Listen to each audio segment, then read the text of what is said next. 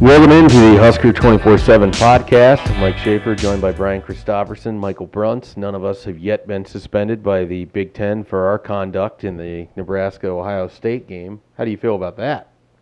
We maybe should have been. The stuff that goes on in the press box should probably be left unsaid. I'll say this much: if I was going to get suspended, so I couldn't be at a game, Nebraska Northwestern would be real high on that Why are list. you so down on Nebraska Northwestern? It's usually a weird game. Yeah, it's usually a weird game. It's usually a boring week.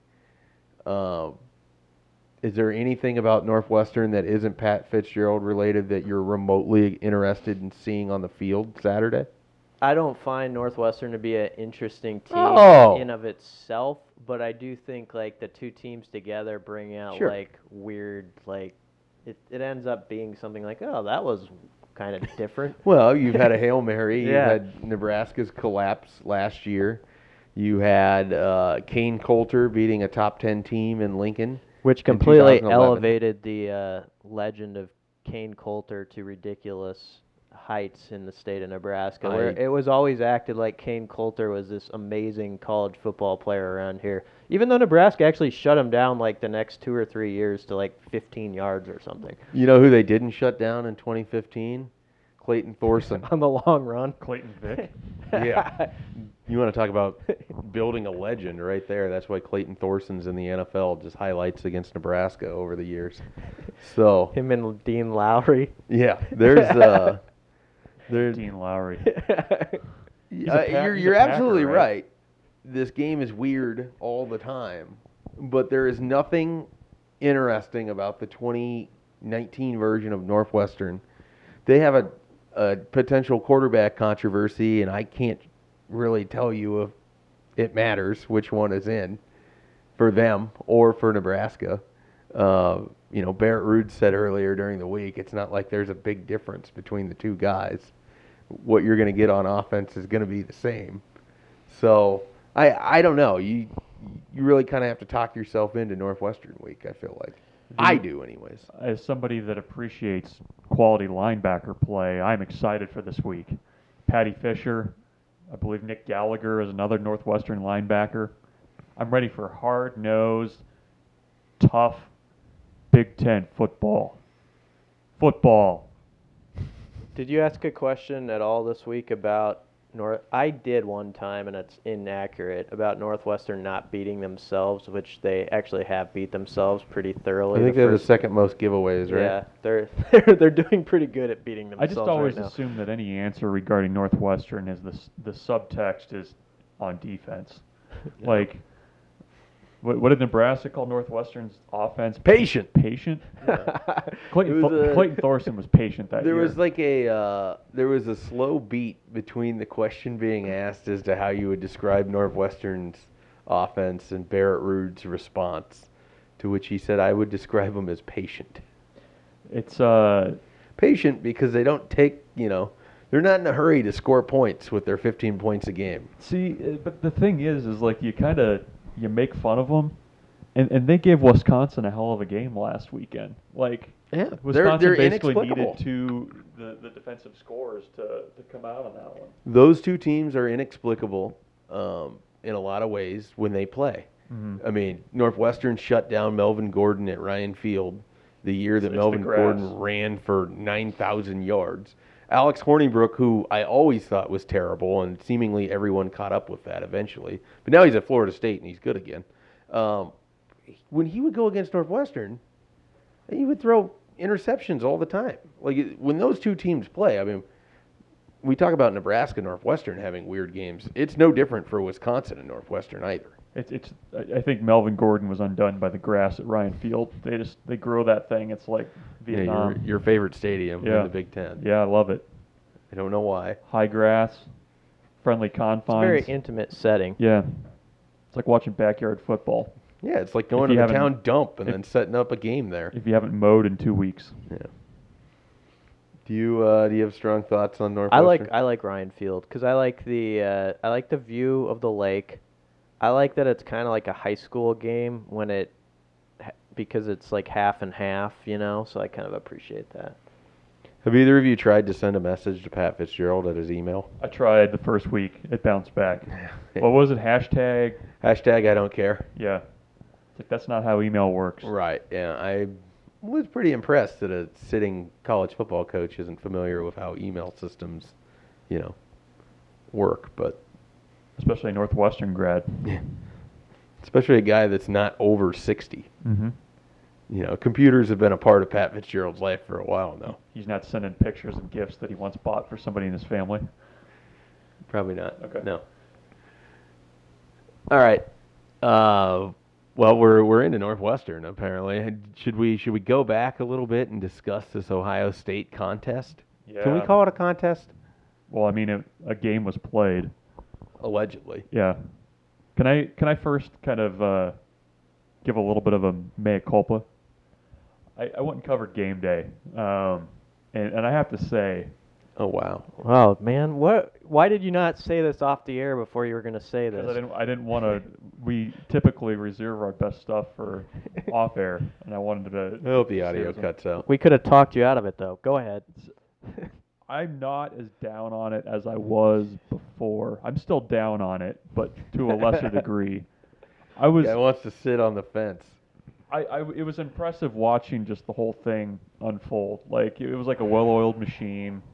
I was surprised at the signs that were allowed in because apparently the sign screener missed that day or something. But it was kind of cool to. I mean, you see it on TV or don't in my case, but you assume that what it would be like. It lived up, I think. It was pretty cool. Nebraska fans showed up in a big way. So. And plus, you had Princess Gabby there. Mhm. Dwayne Wade was there. And It was a nice little infomercial for the university, and then the game started. the guys. I'll say this about it too. He's right in a way. Like even the day before, props to them. They brought out Herb Street and Reese Davis and Desmond Howard, and they did it in a good manner. Like I was impressed with like how they handled it and. Reese Davis had never seen a football game at Nebraska. That was interesting to me. He was a studio host for the longest time. He's seen basketball. He's been to some hoops here, but he said it's the weirdest thing. He's been to all these he's been to some basketball games here, but never football. But they were all very complimentary, and they had huge ratings too for their show. And I do think Nebraska. The setting was perfect. I saw snark on social media like, oh, well, game day's never going to Nebraska. Game day doesn't give a crap at the end of the day if the game itself turns out to be trash. By that time, they've packed up everything and headed home. They just want a good show with, like, the good setting in the background, and they got exactly that. You notice that when Nebraska loses a game like this, that there's a lot of nevers being thrown around. Nebraska's never going to win another game. Nebraska's never going to get another recruit. Nebraska's never going to be on game day again. Nebraska shouldn't be televised nationally ever again, which is going to happen here in a couple of weeks. Well, I don't know. We consider FS1 nationally. I mean, it's a national game. Yeah. What do you think is going to lead into that? Maybe some Mexican League soccer. Could be. Yeah, some MLS maybe. I don't watch enough FS1 to know what their schedule is on a Saturday afternoon when they aren't televising live sports or live football. But I thought that just going to finish up the game day thing real quickly. I mean, it's the most I've watched of game day probably ever.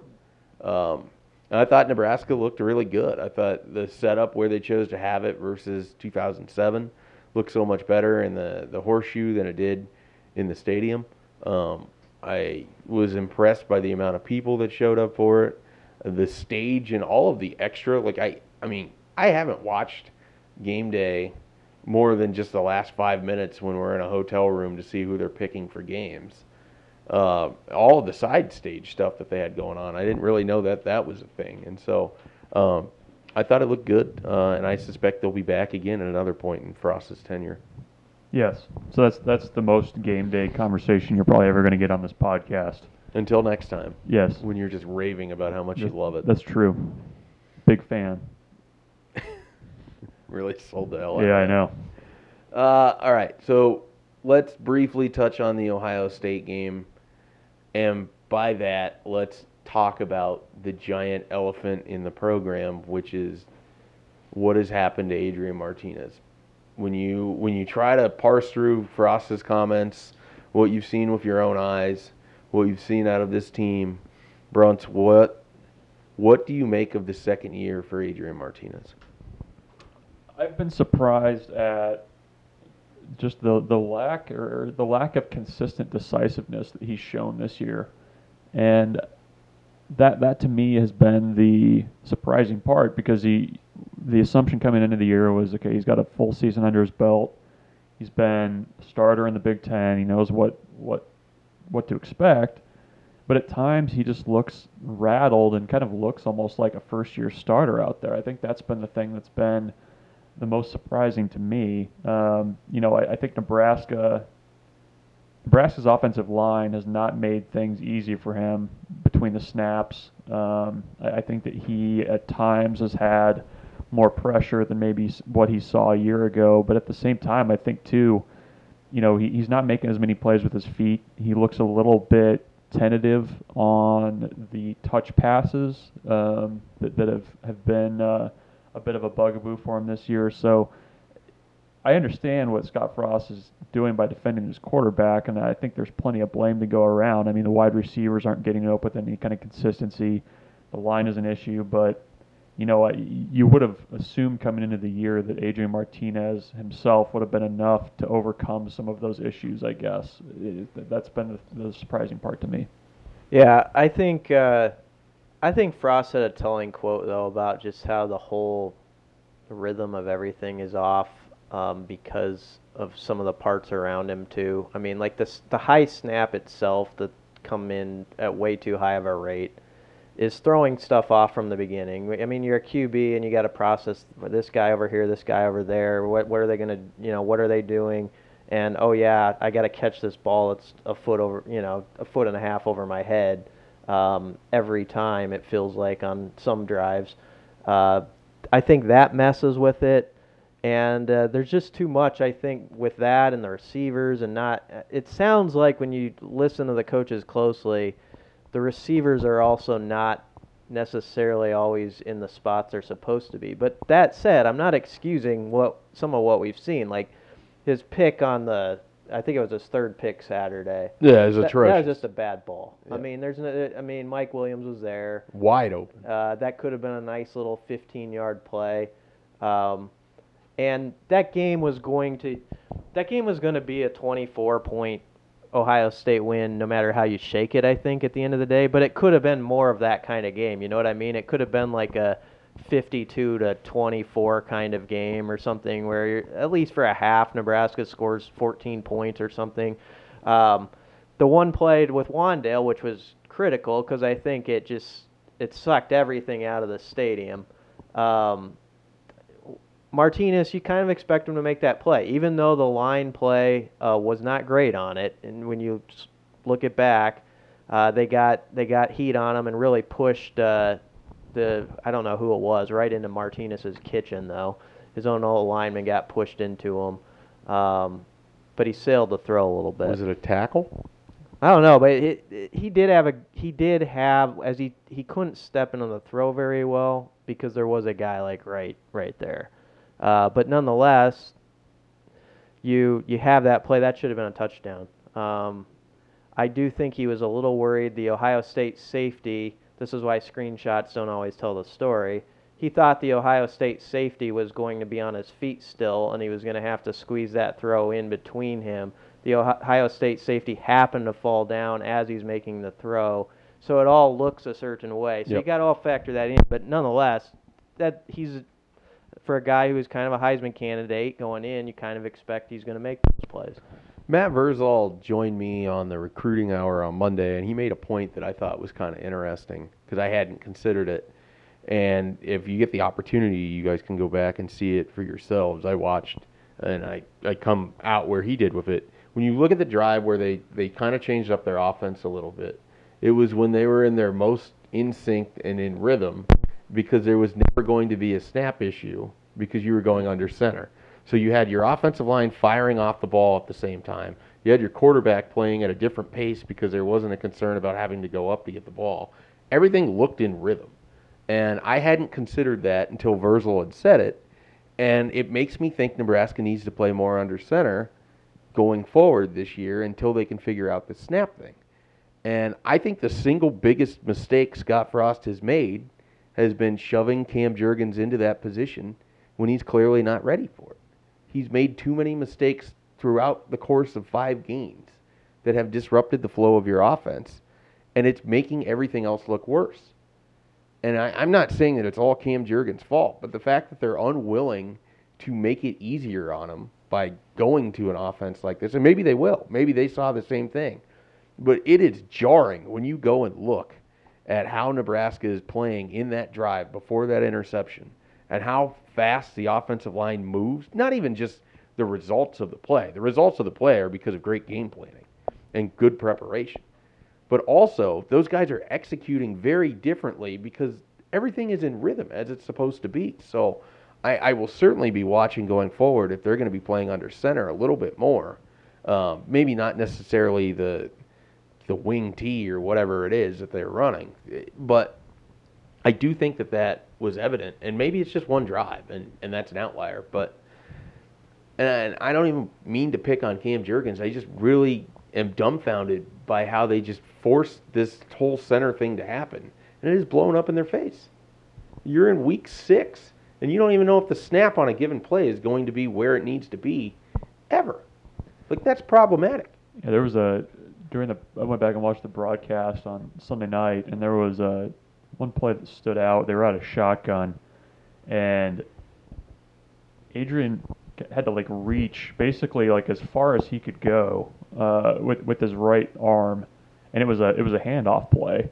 So he makes a pretty athletic play to get it, pulls it down, hands the ball off, and I mean it's DOA because Ohio State's defensive line was fantastic. By the way, that's another thing we can talk briefly about, but that type of the type of issue that you're seeing, I think you do have to do something if you're going to continue to roll with Cam Jurgens and you feel like he gives you the best chance. But under center, I mean, maybe you teach him to snap it differently. I don't know what the answer is, but it's. Well, my also thought on this is it becomes, I don't know if this is the right word, correct me if I'm wrong, but psychosomatic, where basically Adrian Martinez is thinking it's high all the time. Mm-hmm. He's leaving his feet for the snap so he doesn't even have to anymore because he's trying to rush everything because he thinks they're going to be behind. And I don't want to excuse Adrian Martinez's performance either because he's turned the ball over far too much. And I tweeted about this on Sunday, but you don't have to go back to watch. I mean, that third interception was another terrific game plan where they had set up against that zone or against sort of the coverage look that they were getting to get Mike Williams wide open. I mean, it was just perfectly set up. You said 15 yards. You said 15 yards. I think that might have been he would have been in stride catching that ball. It would have been a nice play. And you have to, I don't care, sophomore, freshman pressure, that's a throw that a college football quarterback has to be able to make down the seams if you're going to get defenses to respect you. I mean, I don't think that there's much of I don't think this is an out there take. Adrian really struggles with throws over the middle of the field. He struggles with the depth on those throws. He struggles with the touch on those throws. Pressure or not, that's just where you continually seen issues is when he's trying to make throws over the middle more so than the sidelines. And that was one that, he has to be able to make that throw because that's where you have to attack some of those defenses. It's in that seam. Mm-hmm. If you think about the snap thing, though, I mean, that's it's only a second. But if you think about the average football play, all the main stuff happens within 4 to 5 seconds of a play. It's the failure or success of it is often decided by that point if it's going to work or not. So you're talking about the first 20% of a play, basically, that's thrown off right at the beginning. Maybe takes you in a different direction against a really good defensive line of where it's going. And also, the guy who snapped it is trying to block maybe an all-conference guy in the next moment, and that might not go well, especially when he knows he just snapped it over the guy's head. So it is a big problem. it's hard to know without seeing the stuff what the other guys look like competing with Jurgens, because I always go back to that week when they named him the starter and we were so stunned around here. And then you would hear comments from the defensive guys like, yeah, he's just better than the other guys. Like there was kind of this no doubt, like, Jurgens is better than Farniok's been, and that's just the way it is. And so that makes you just think they just don't have a good answer necessarily behind him either, and that's always a tough spot to be in, and it's why the Michael Decker departing football thing from 2 years ago still matters in a weird way, because he'd be a senior right now and probably handling it pretty well. Yeah. Should we talk about Ohio State's defensive line briefly? Yeah, sure. In thinking back kind of to the conversations about how that game was going to go, the one defense or the type of team that can limit a spread offense like Nebraska's is a team that can get pressure with 4 and really cause issues with 4. And that Ohio State team was probably, I'm trying to think if there's a better team that Nebraska's played that in the time that I've covered. I'm kind of hard to come up with a team that comes to mind. That was a hell of a defensive line. Do you think that there's a better team? I don't know that Ohio State team overall was probably the. I would still take 2016 Ohio State. Would you? And I know that team didn't go to were they the ones that got smoked by Clemson in the college football playoff? But and this is where you get kind of hard to compare and contrast. Like, I'm going off of it based on all of the NFL guys that have emerged because of that team. Like, that entire secondary, they had Bosa. Curtis Samuel was the best player on the field by far. So I always look at that 2016 Ohio State team as like the beacon of the best I've ever seen Nebraska play.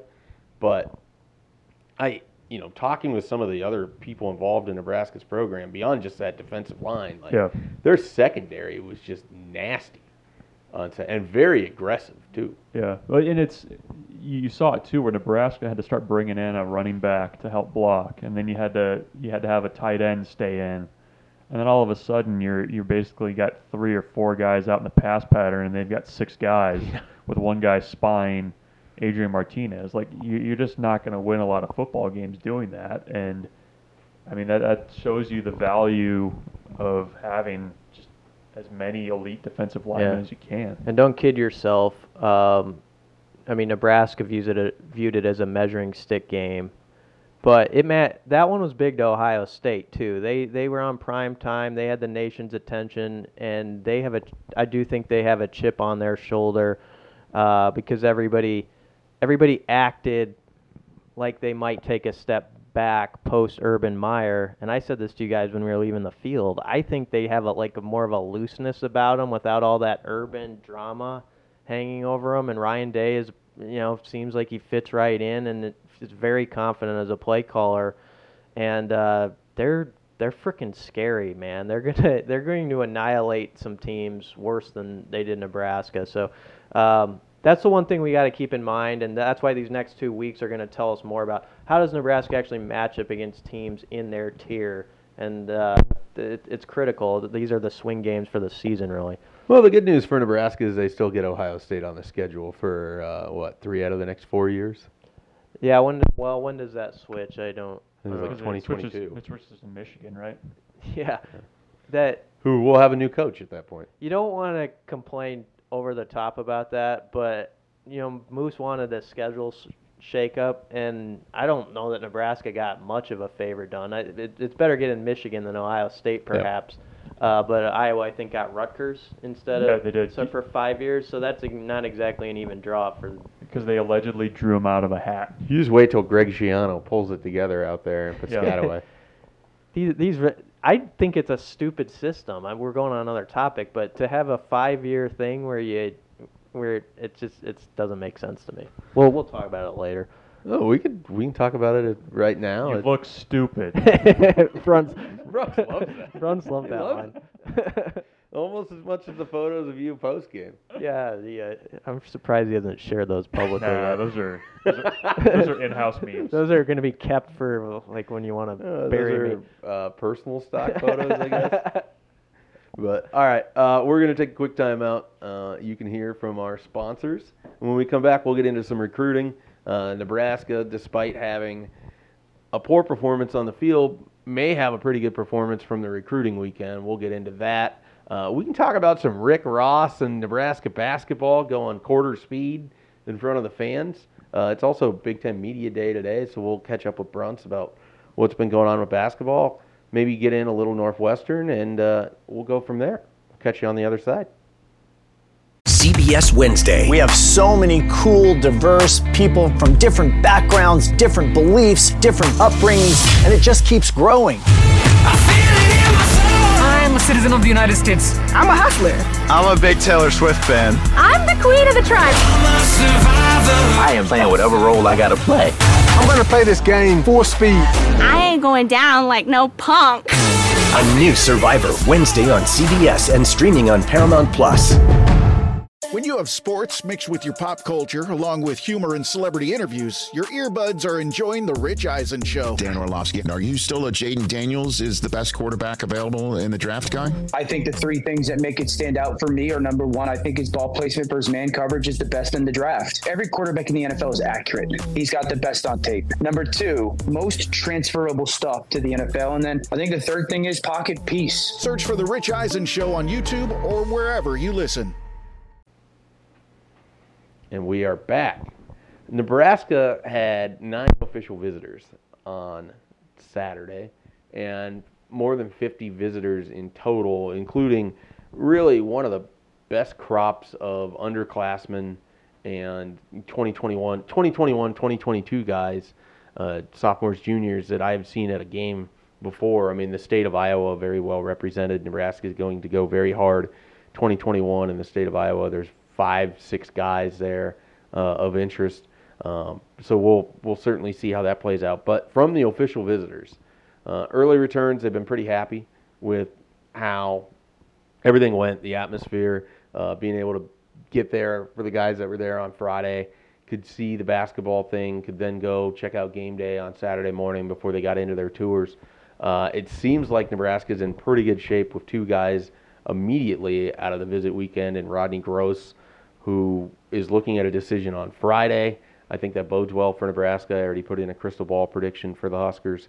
We can get into that a little bit more. And then you have Ronald Delancey, the third defensive back, who on Wednesday announced his decommitment from Louisville after taking this Nebraska visit. He had told me Sunday morning he needed to go home and think about things when I asked if Nebraska had caused him to maybe reconsider where he was at in his recruitment. So he went home, he thought about things, no longer committed to Louisville. Doesn't necessarily mean that he's done with the Cardinals or that Nebraska's a slam dunk, but I think some people over in North Stadium feel that Nebraska put a good step forward with another South Beach guy. He's a little bit connected to Henry Gray, really likes Travis Fisher, a guy that's having a strong senior year. He's not the biggest or the flashiest, but someone that I get the sense that Nebraska likes a lot more than maybe the recruiting industry does at this point in time when you look at his rating. Elsewhere, I mean, the 3 guys from Georgia, what I have heard from Jared Ivey and Marquise Black, they liked it.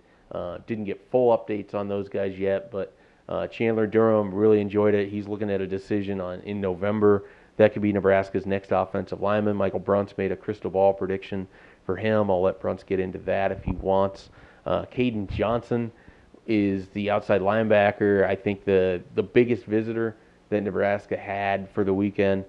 He told Steve Wiltfong on Tuesday night that really enjoyed the visit, likes where he's at with Nebraska. I think he's going to take a couple more trips, but to me, the big thing here is he doesn't feel compelled to commit to Wisconsin.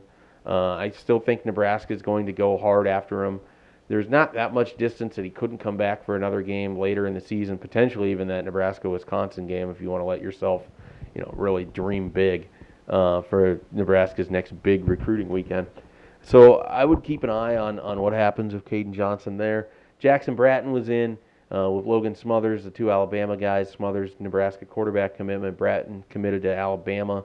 I think the Huskers are basically trying to play for second place and then see if they can get moved up a line if Alabama moves on from Bratton, which I don't think is going to happen. Turner Corcoran also had a good official visit. But all in all, I would say a successful recruiting weekend despite the fact Nebraska did not play well on Saturday. The atmosphere spoke for itself. And as I say every single time this comes up, the relationships are what matter. And these guys, whether it's Rodney Gross or Ronald Delancey or Chandler Durham or Caden Johnson or TJ Bowlers or any of the other guys that we have talked to, always start with this staff. I really like this staff. I trust that they're going to get this thing going in the right direction. What I watched isn't where they're going to be. It's, that is how recruiting works. That is what Nebraska is selling. That is why guys like Wan'Dale Robinson and Bryce Benhart and all these other guys committed when they were 0-5 last year and they were struggling. It's because they believe in what is coming, not as what has happened. And I can't stress that enough as people kind of wade through what they felt like might have been a bad recruiting weekend, and I think it's going to turn out to be opposite. Yeah. Well, I mean, those athletes, too, are also used to personal success and team success, and they're confident guys when you're a recruit. You believe, I'll help change this, when you see that, you almost see it as a challenge sometimes, I think. Like, well, get me on campus, and let's see what that looks like. So I'm sure there's a lot of those guys who felt that way. The only thing I thought was unfortunate is, for all of us, really, is I think that place was ready to be on fire Saturday night.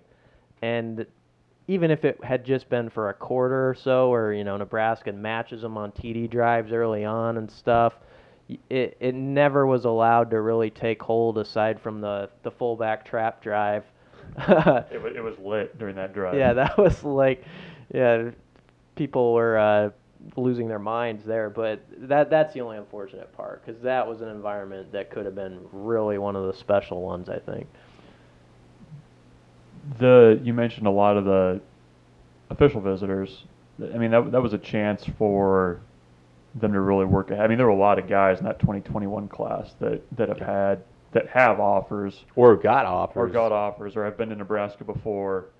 Who among that group besides Bowlers kind of stands out to you? There's a lot of guys from Iowa, especially, too, that Nebraska's been working hard on. Well, yeah, I mean, it was the first visit weekend for A.J. Rollins to go to a game. I think he really liked it. I'm hoping to get kind of a full update with him later this week. I mean, you mentioned the state of Iowa. I mean, between Thomas Fedone, the tight end from Council Bluffs, who's already basically said he's planning on being back for another game this season, he got offered. Brody Brecht, a wide receiver from Ankeny, Iowa. He got an offer as well. He really liked it. It felt like with those 2021 guys, you had Travion Ford. He loved Nebraska, being back here again. He's been here several times. I was actually talking with Wiltfong on Sunday night as we were kind of recapping what I had heard and what he had heard. He would not rule out Nebraska as the ultimate landing spot for Travion Ford, even though he's from St. Louis. Even though he's from that St. Louis Bermuda Triangle, so where Nebraska goes in to recruit and nobody actually comes back. He feels like Nebraska is going to be very heavily in the mix there with Travion Ford. Ford, talented kid from St. Louis that's probably a defensive end or outside linebacker, depending on how much weight he adds. He's right around 6'4" right now, I think. I think he's an outside linebacker in Nebraska's system, but you never know, and it really would depend on Tony Tuioti, who he's got a good relationship with, and Eric Shenander, Javon DeWitt kind of haggling that one out. TJ Bowlers is in the same sort of spot where I think he's more like a Blaze Gunnerson, that he'd be playing at 260 and about 6'3.5" as an outside linebacker, but you could also see where you could put some weight on him and have him as a little bit smaller of a defensive end for you. So Ethan Downs, he was another guy, right? Ethan Downs I haven't caught up with Ethan, but he's someone that really, really likes this Nebraska staff. He came out for Memorial Day for his second visit. He was out here previously as a Friday Night Lights visitor as a freshman, I think, and then came out last May for Memorial Day, and now he's here for this game. He's been high on Nebraska. That's going to be a really tough pull out of the state of Oklahoma, which is quietly becoming an area where Nebraska is investing quite a few resources in terms of offers and trying to pull a couple kids all the time, and they had Colin Oliver in the first week of the season. He's from Oklahoma.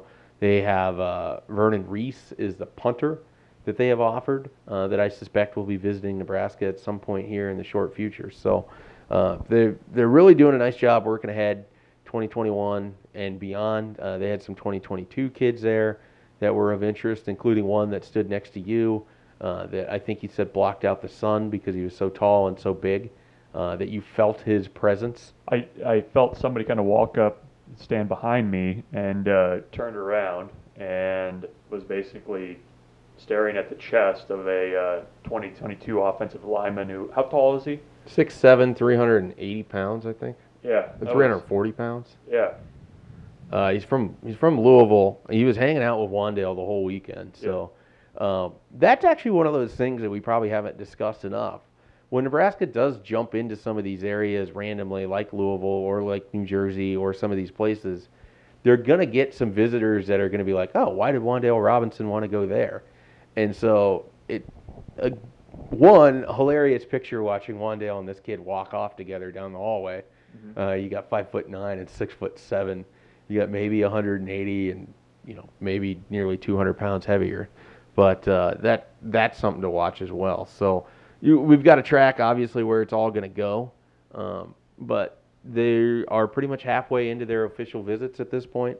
They're probably going to be halfway into their class by the end of this week. So there's a lot of work left, but I think Nebraska is trending in the right direction finally in recruiting. Let's. You want to talk some Rick Ross? Some Nebraska basketball? I didn't stick around for Rick Ross. I did. I'm curious to hear your thoughts on Rick Ross, and then we can get into a little Nebraska scrimmage. They appeared to have some real technical problems before they were able to kind of get started on Friday night. So it took about 40 minutes, which drained any energy that might have been there from the riveting scrimmage to when they got Rick Ross going. It was cool for the players. I mean, he had all of the players, both the women's and the men's team, up there on the stage with them. How many Rick Ross songs did you know before 0. Friday? How many do you know now? At any point did you say? Here's the thing with Rick Ross. When you say a Rick Ross song, like he's involved in producing stuff that I've heard. He's involved as like a featured artist, but has one line in some songs that he did Friday.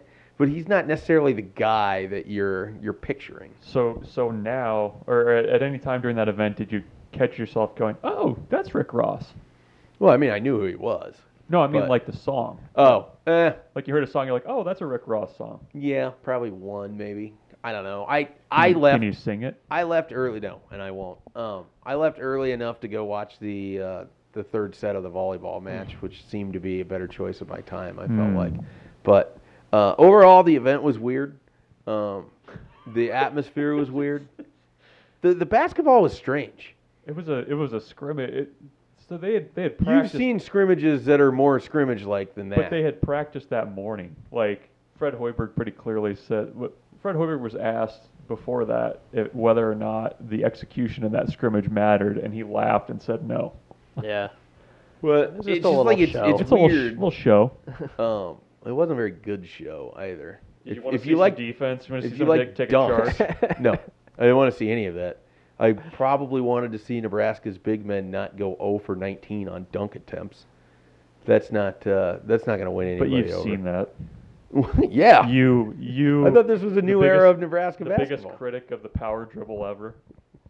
Yeah, well, the people I would criticize with the power dribble wouldn't turn it into dunks. It was a power dribble into being rejected into the fourth row. Would you say that's why he moved to Marquette to shoot threes? Are your three biggest hates in life? Are they Rex Hudler? Are they the Green Bay Packers? And are they the power dribble? I don't know if Rex Hudler makes the top 3. The power dribble is up there. It's a wasted motion that makes no sense. Yeah. You're 6'8". You don't bring the ball down to where the guards can take it from you. Yes. Of course, if Nebraska had a big man coach over the last 7 years, they might have avoided that. Whoa. You're the Tom Amansky of basketball. I like the fundamentals. Actually, that's not true. The fundamentals were being taught the power dribble. Yes. I think we've now learned it's not necessary. Yeah. You have any thoughts on any of this? I steered clear of the event. I wasn't expecting much. I did YouTube a Rick Ross song to see if I like YouTubed his name, and he has a recent song which Drake is on the mix, which is pretty good. You know, you get Drake, that's doing something. But Drake has a verse, but in the video Drake does not appear. So it's like Drake was kind of like, yeah, I'll drop a few words for you, but I don't have time to get on the set to film, you know. Gotcha. Did they just get Hanif Cheatham to do it? Well, they could have, yeah. They know each other. Apparently. That's what I learned. Yep. So, I thought the best part of the whole night was the intros, which had a little bit of a WWE feel to them, where the players walked out to random music and did something. Yeah. But yeah. When's the season start?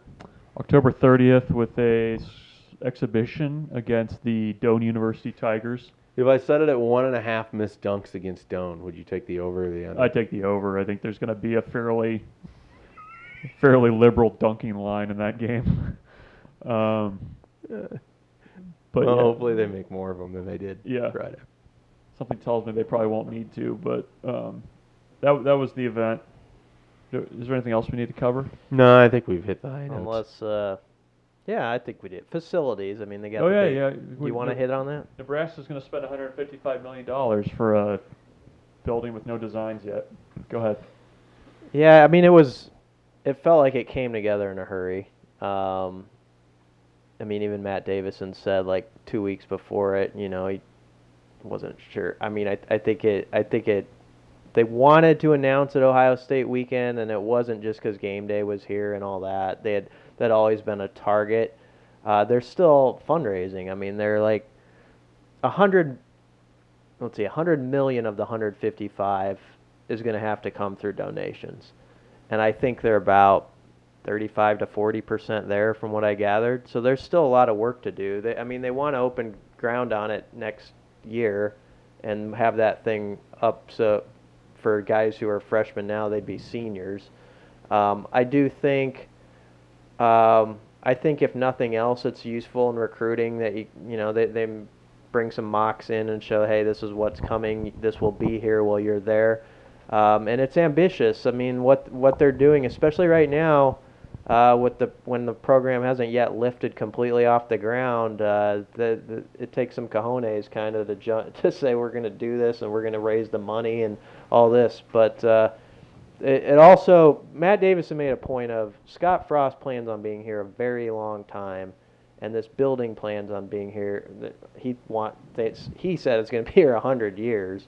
I don't know about that, but this is a long-term deal, and they had even talked to Frost about it before he was the head coach here. Him and Davison used to talk about kind of facilities and what that might look like. Do you? I saw Bill Moose said that he wants to potentially turn the current weight room into some kind of museum or potentially an event space. Do you guys have any other ideas for what that space could be used for? I was told it's going to be the Nebraska Athletics Hall of Fame. Oh yeah, they have the Museum Hall of Fame or whatever. Yeah. I think that's what it's going to be. So I don't know if I have any ideas that are going to. You want us to say some fun ideas? Was that no, what I you're just, going for? I don't. It's just the idea of like, yeah, we got this room, we don't know what we're going to do with it, so.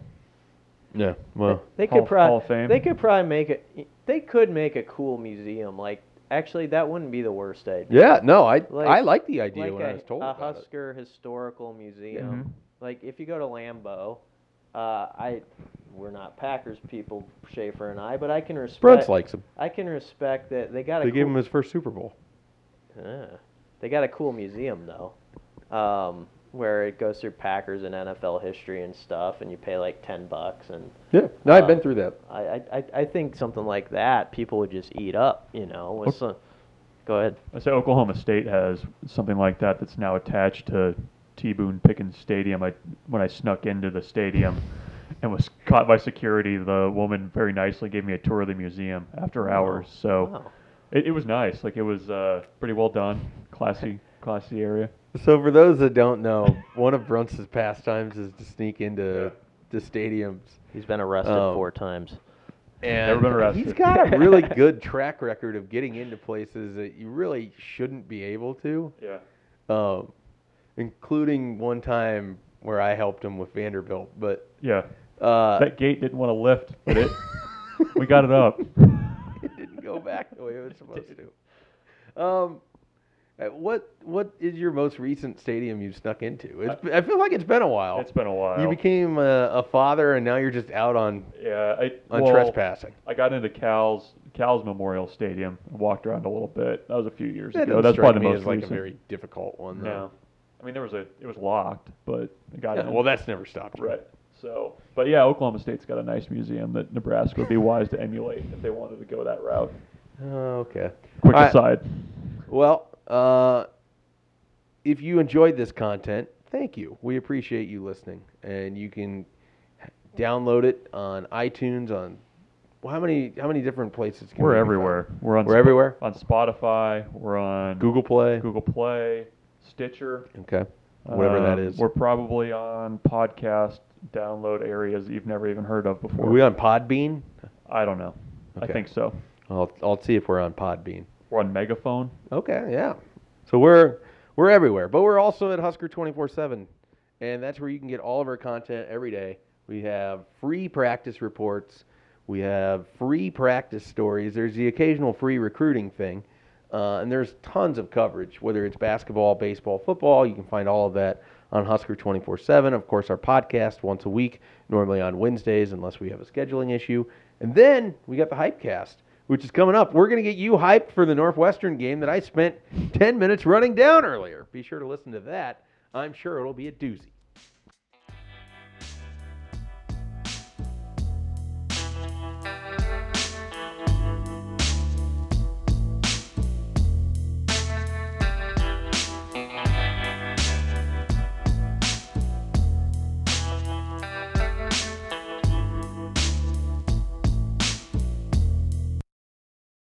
MTV's official Challenge podcast is back for another season. And so are we. I'm Tori Deal. And I'm Anissa Ferreira. The wait is over, guys. All Stars 4 is finally here. And this season takes it to a whole new level.